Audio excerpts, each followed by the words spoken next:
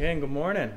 I'm sitting next to Travis. You'll see on page 13 there's a little map so you can see where they traveled to. And Travis looks over at mine and goes, "You got a map? Why didn't I get a map?"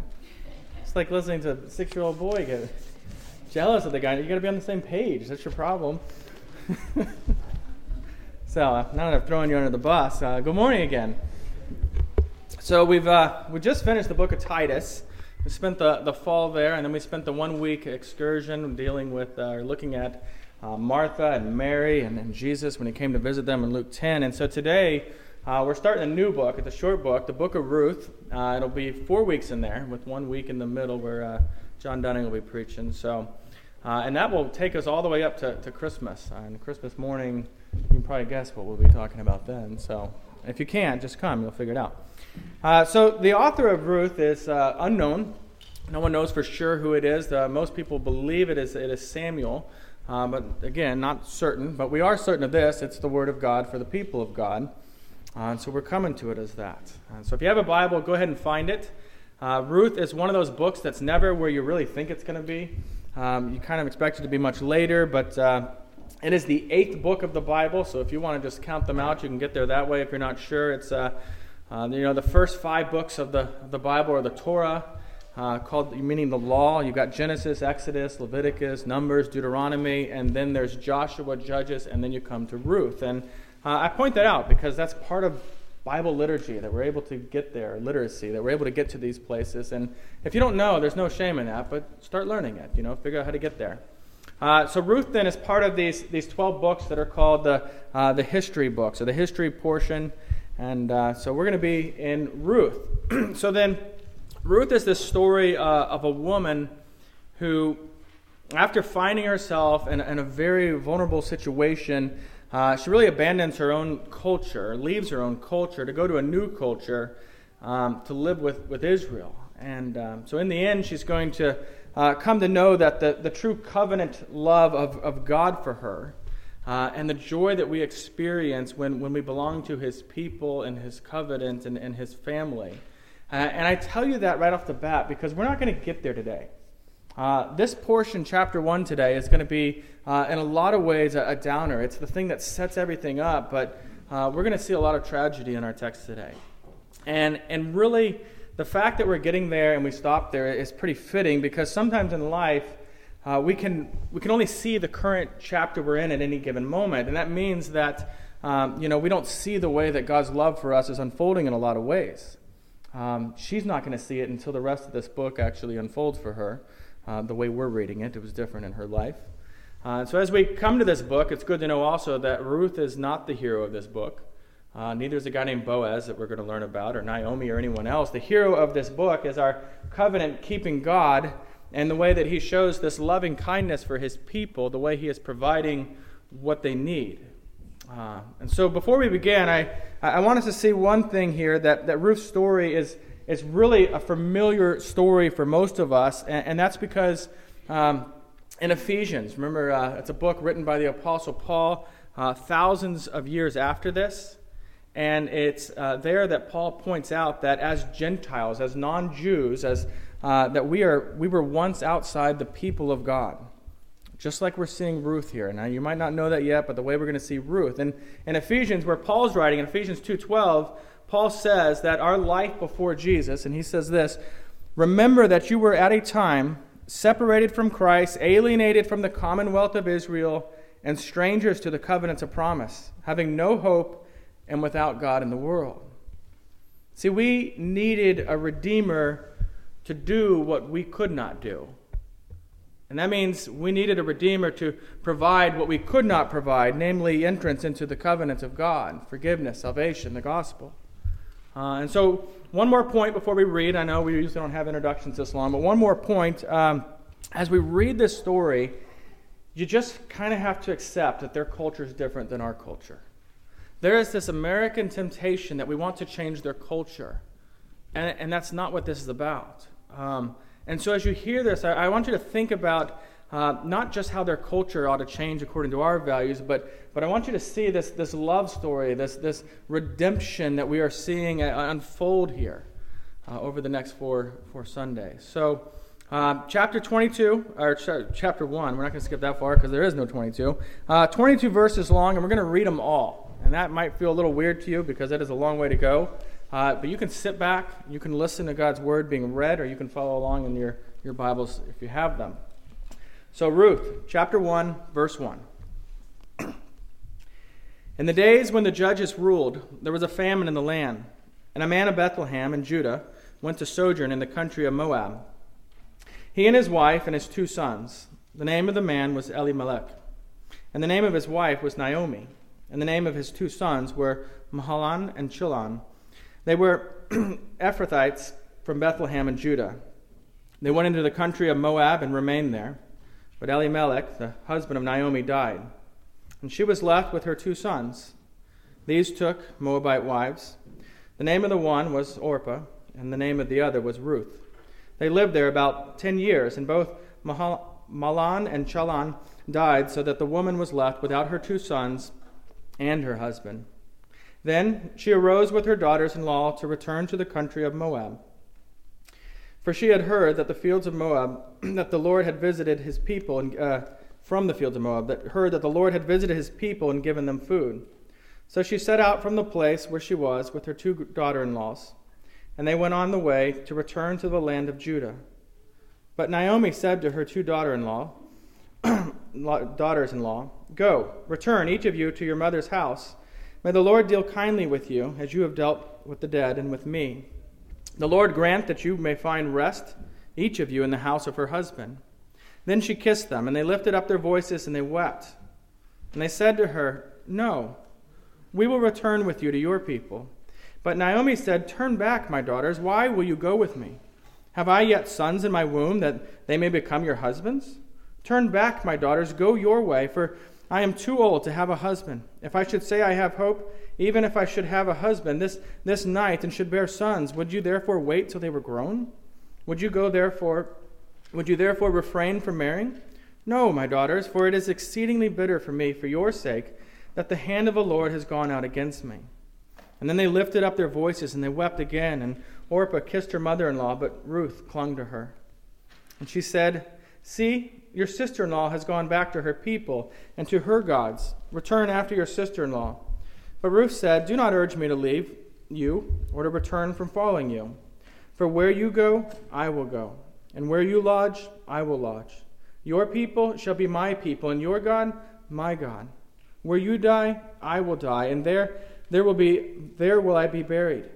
May the Lord do so to me, and more also, if anything but death parts me from you." And when Naomi saw that she was determined to go with her, she said no more. So the 2 of them went on until they came to Bethlehem. And when they came to Bethlehem, the whole town was stirred because of them. And the women said, "Is this Naomi?" She said to them, "Do not call me Naomi. Call me Mara. For the Almighty has dealt very bitterly with me. I went away full, and the Lord has brought me back empty. Why call me Naomi when the Lord has testified against me, and the Almighty has brought calamity upon me?" So Naomi returned, and Ruth the Moabite, her daughter-in-law, with her, who returned from the country of Moab. And they came to Bethlehem at the beginning of the barley harvest. The grass withers and the flower fades. Let's pray. Oh Lord, the events we just read about occurred a few thousand years ago. And yet, with all of our technological advancements, we still understand the pain of death and loss. We understand the fear and anxiety of an unknown future. Just the same as Naomi and Ruth felt and feared in this time, in this place in history. Would you open our eyes this morning to see these 4 chapters, or these 4 weeks really, that we would see the great covenant love you have for your people in the very moment of tragedy, as well as in the years and the generations that follow such painful events. Teach us from your word today. It's in Jesus' name we pray. Amen. So there's a lot to unpack in these 22 verses, so let's just get right into it.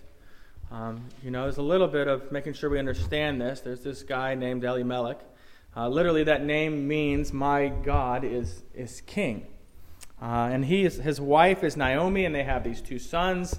They are called Ephrathites, which is a word I can hardly pronounce. But they're called that because that was the ancient name of the town of Bethlehem before it was called Bethlehem. It's similar to the way that you could call people from Atlanta termites today because that town was originally named Terminus. No one does that. I wish they would. It'd be beautiful if we could refer to anyone as termites. But as it is, I don't know what we call them. Anyway, no one really knows. Elimelech and his wife and his sons, they leave Bethlehem and they go to Moab to live.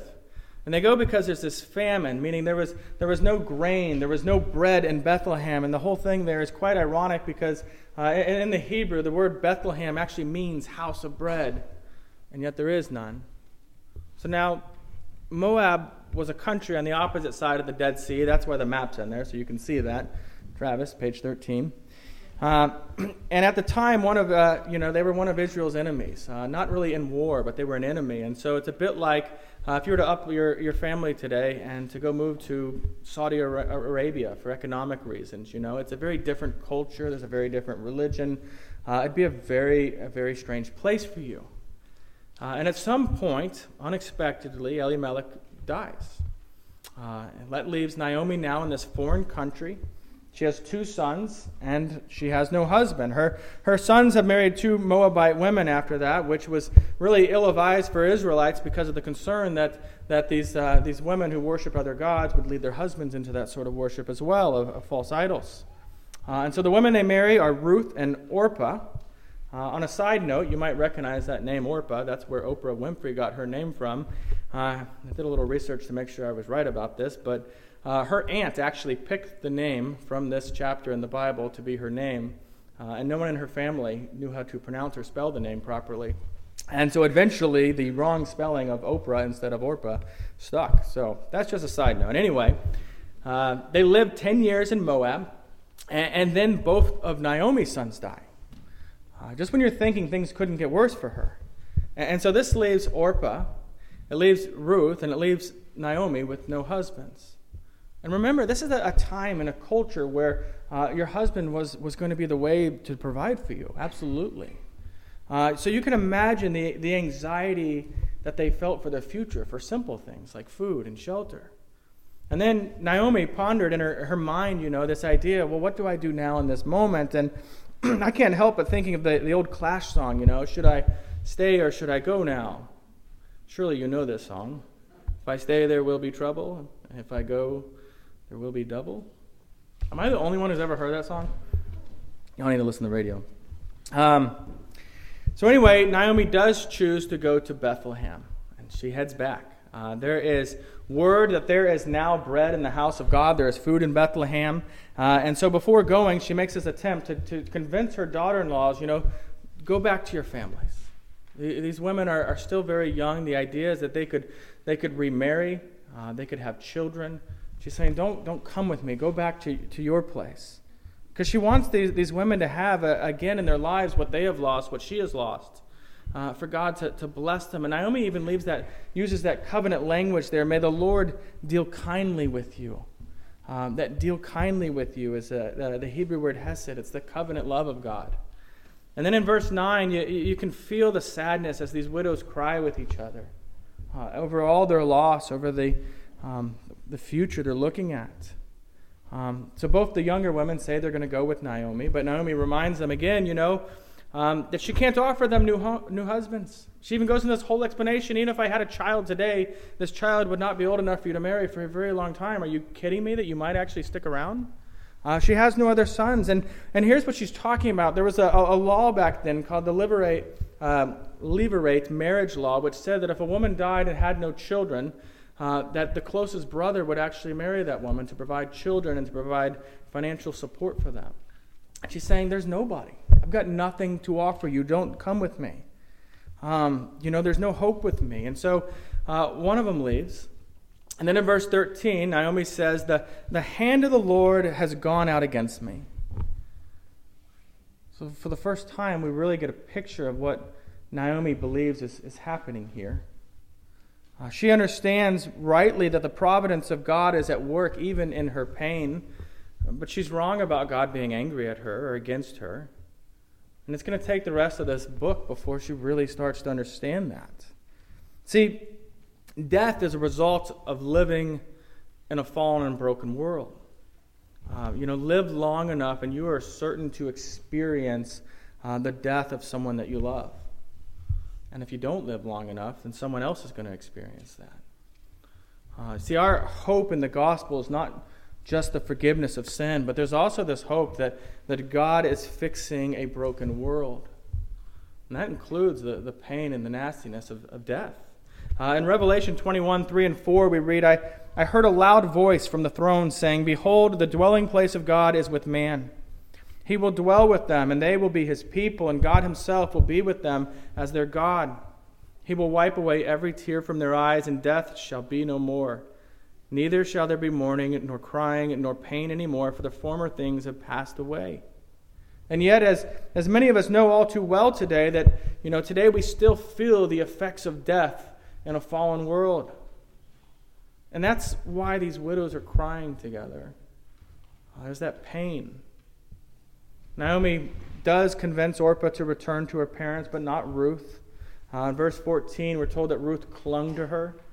You kind of get that picture. That's an expression of this loyalty, this devotion. In fact, and this phrase that Ruth says, where it says clung to her, is a Hebrew word that describes the loyalty, the covenant, commitment. In fact, it's the same word in Genesis 2:24, the one you probably have heard many times in your life, to leave and cleave.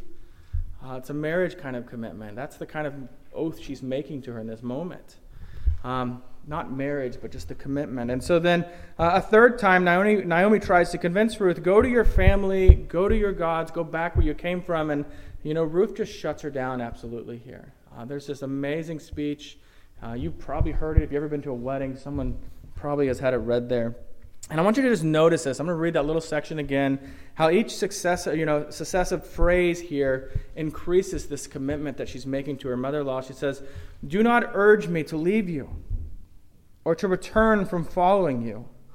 For where you go, I will go, and where you lodge, I will lodge. Your people shall be my people, and your God, my God. Where you die, I will die, and there will I be buried. She just shuts it down.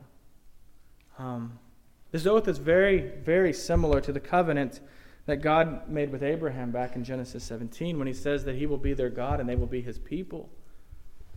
See, Ruth is willing to leave everything that she knows in her culture, to leave the worship of this false Moabite god named Chemosh, to become part of God's covenant people. And the unspoken thing here is that the only thing she knows about the Israelite God is what she has learned from this family that she's been part of, right? They've watched Ruth walk, or watched Naomi walk in her faith and her love for the Lord at different times. And so there's something she's seen even in that makes her interested in this. And I know, Naomi, as we're looking at her, she is absolutely broken. But there must have been something she's seen in the past. I don't know if you noticed, but this is actually an oath that Ruth makes here.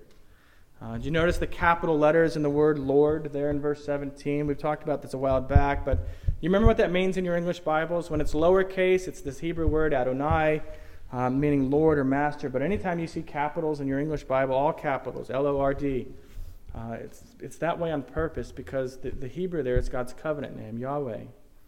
And so her oath is not made to the gods of her Moabite family, but to the true God of Israel. And we're seeing this. It's a conversion-like thing happening. So after Ruth's speech, Naomi just stops talking to her. It's actually pretty interesting the way it goes. She doesn't thank her for coming. There's nothing of that. It's just she stops talking. They travel back to Israel or to Bethlehem. 12 times, 22 verses, and 12 times this verb to return is used. It's worth pointing out that this word to return is the same Hebrew word that is translated to repent. This turning back to God. And so Naomi has been away for well over a decade. And even though she's coming back, bitter and broken and just torn down in that regard, she is returning to the community of God's people. And in a sense, she's coming back to the Lord himself. And so she goes home to the city she grew up in. She goes back to the people she grew up with. And the town is stirred at her return. And she just tells them, don't call me Naomi. I don't know if you picked up on this. Hopefully you did. That's because Naomi is this word. Her name means sweet or pleasant. she's saying, I'm no longer sweet or pleasant. Instead, she wants to be called Mara. And so this new name she has to be called is because it means bitter. It's this confession of just where she's at in her life at this moment. And I really just appreciate how honest she is in this moment. You know, she's seeing her old friends, she's seeing her family, and she's not hiding behind some story of everything's fine, I'm good. Again, though, she speaks of God's dealing with her. She believes in some sort of, that some punishment has been put on her, this calamity that the Lord has brought to her, and she's really lost her trust in God's goodness. I think that's a fair assessment, that she's lost her trust in God's goodness. Often we do the same thing. We lose our trust in God's goodness, that deep lack of God's goodness, or lack of understanding the goodness of God to us. We can hear it in the way that we speak sometimes, the way we complain about, whatever job God has provided us with, or a sickness that God has allowed in our lives, or the spouse that you find yourself married to, or even singleness that leaves you feeling neglected by the Lord in some regard. It can be anything that makes us feel bitter. There's always some job, there's always some person, place that we believe has greener fields than wherever we are. In fact, that's why Naomi and her husband left to begin with, right? There were greener fields in Moab, and so off they went. Naomi says in verse 21, I went away full, and the Lord has brought me back empty. It's an interesting statement when you realize that she left because there was a famine, meaning hungry, empty in that regard. So how was she now saying that she was full in that moment? At the time they thought what they needed was more food, but in hindsight she sees that she had her husband, and that made her full. She had her sons, and that made her full, and she was confident in the love of the Lord for her, and that was what made her full. And now she has none of that. And so here they are, back in Bethlehem, just before the barley harvest. Do you notice in verse 22, she did not...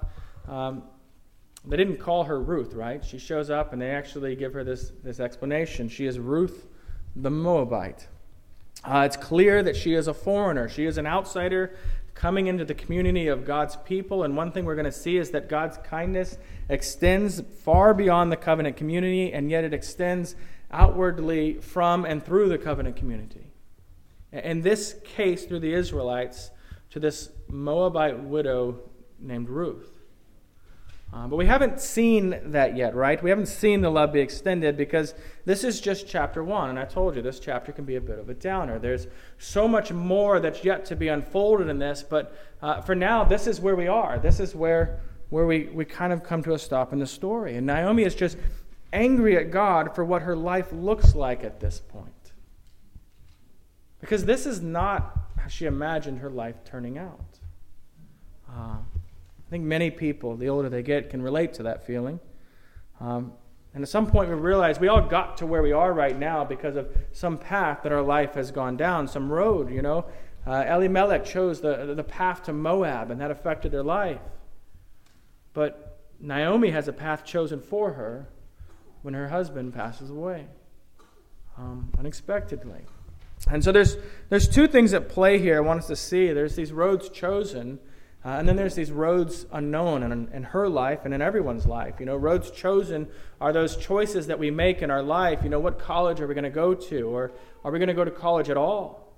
What guy or girl are you going to choose to marry? What career are you going to pursue? Or, some of them are poor decisions, poor paths. Are you going to get into a car after drinking too much? Or some of them are great. Are you going to join a mission team that's going to Haiti to serve orphans? Things of that nature. But so in our story here, we see going to Moab and marrying these Moabite women. These were paths that were chosen. Even now, Naomi returning to Bethlehem is a path that has been chosen. In life, there's also roads unknown. Things that are just out of our control. Things that happen unexpected. We tend to think of these on the most dangerous of things, but I'll give you one example that's not quite that. I spent one semester out at a Baptist university in East Texas, Marshall, Texas.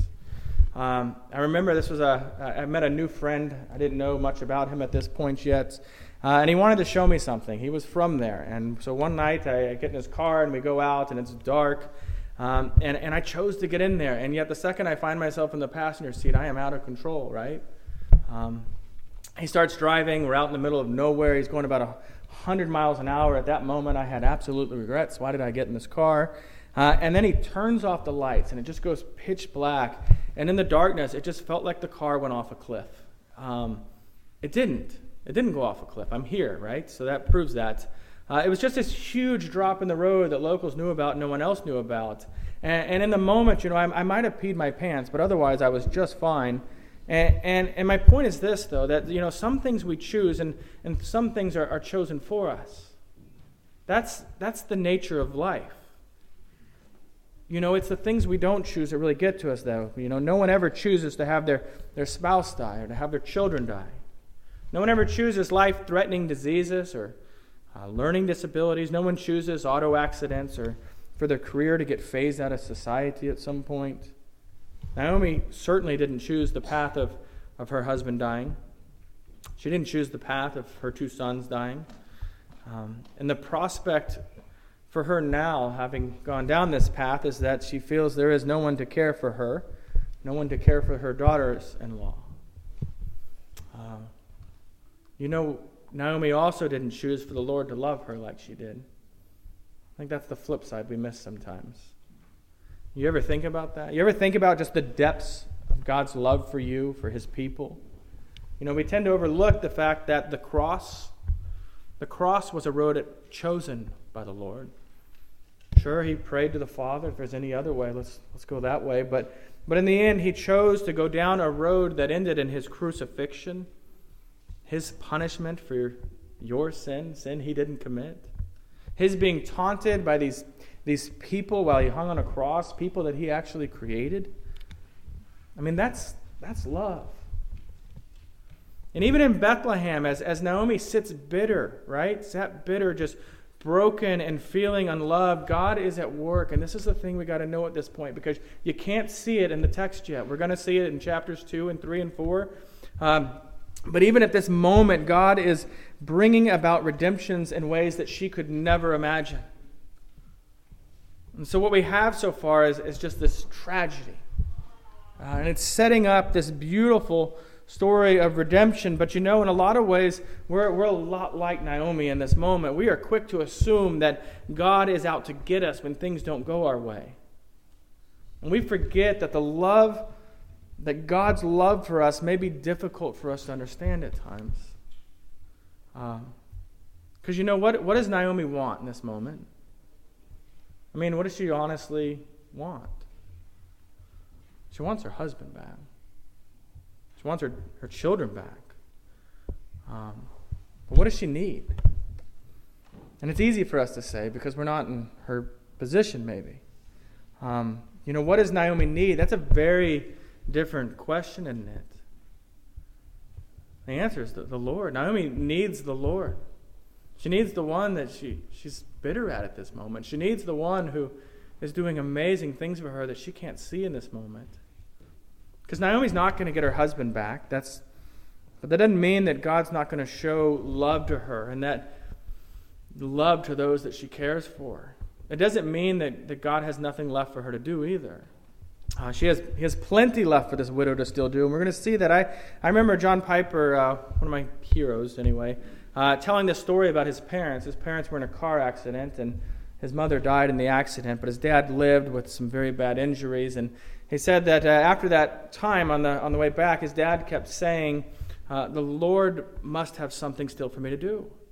The Lord must still have something for me to do. And he did.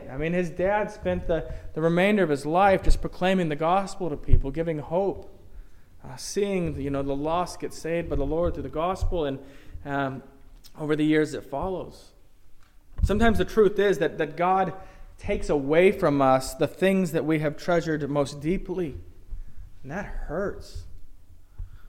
Perhaps God wants to use us in our actual lives to put on display just how sufficient God really is, just how relentless God's grace is, just how strong God is, even when we find ourselves too weak to even get out of bed.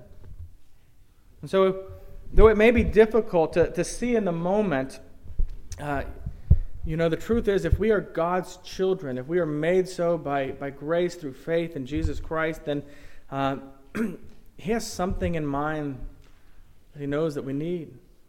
And that doesn't take away the pain of loss, but it does help us to feel the loving arms around us in that moment, even in the moment of the great suffering. So let me also remind you of this, in times of loss, in times of frustration, that if you take a moment and look around you, observe what your life looks like, you're going to see a lot of smaller ways that God has been gracious to us, for us. You know, for Naomi, it was a people to go back to. It was a community that would welcome her back. It was also Ruth who goes with her, this young woman who is just showing her this relentless love for her. For us, it may be our support system of believing friends, of family, of a church that will care for you and help meet your needs. So I told you this is a bit of a downer. Would you believe at this point that with this tragic beginning that the story of Ruth is actually a love story? An actual love story? A human love story between a man and a woman? It's the worst beginning to a rom-com you've ever seen, right? It's also a cosmic love story between the God of the universe and his people. Because there are things happening in Ruth, and again, I don't want to unfold too much for you and ruin chapters 2, 3, and 4, but the things that we learn about in the New Testament in Christ are tied back to this story in a very, very amazing way. So like Ruth went to dwell with Naomi, you know, God has come down to dwell with us in this fallen world, to redeem us in a way that we could not redeem ourselves. So we're gonna stop there. We have this disaster. It's set up. I know some of you are visiting today, and you need to go read the rest of this book. You can't leave it here. This is always the temptation when preaching, is that you want to go and, you know, kind of want to do Ruth in one go because we want positive things. So here's what it is. Right now, there is tragedy in Ruth's life, and the Lord loves her no less in this moment than he did at the beginning of this. No less than he is going to love her by the end of this. Tragedy in our lives has nothing to do with the love of God for us. The cross has everything to do with the love of God for us.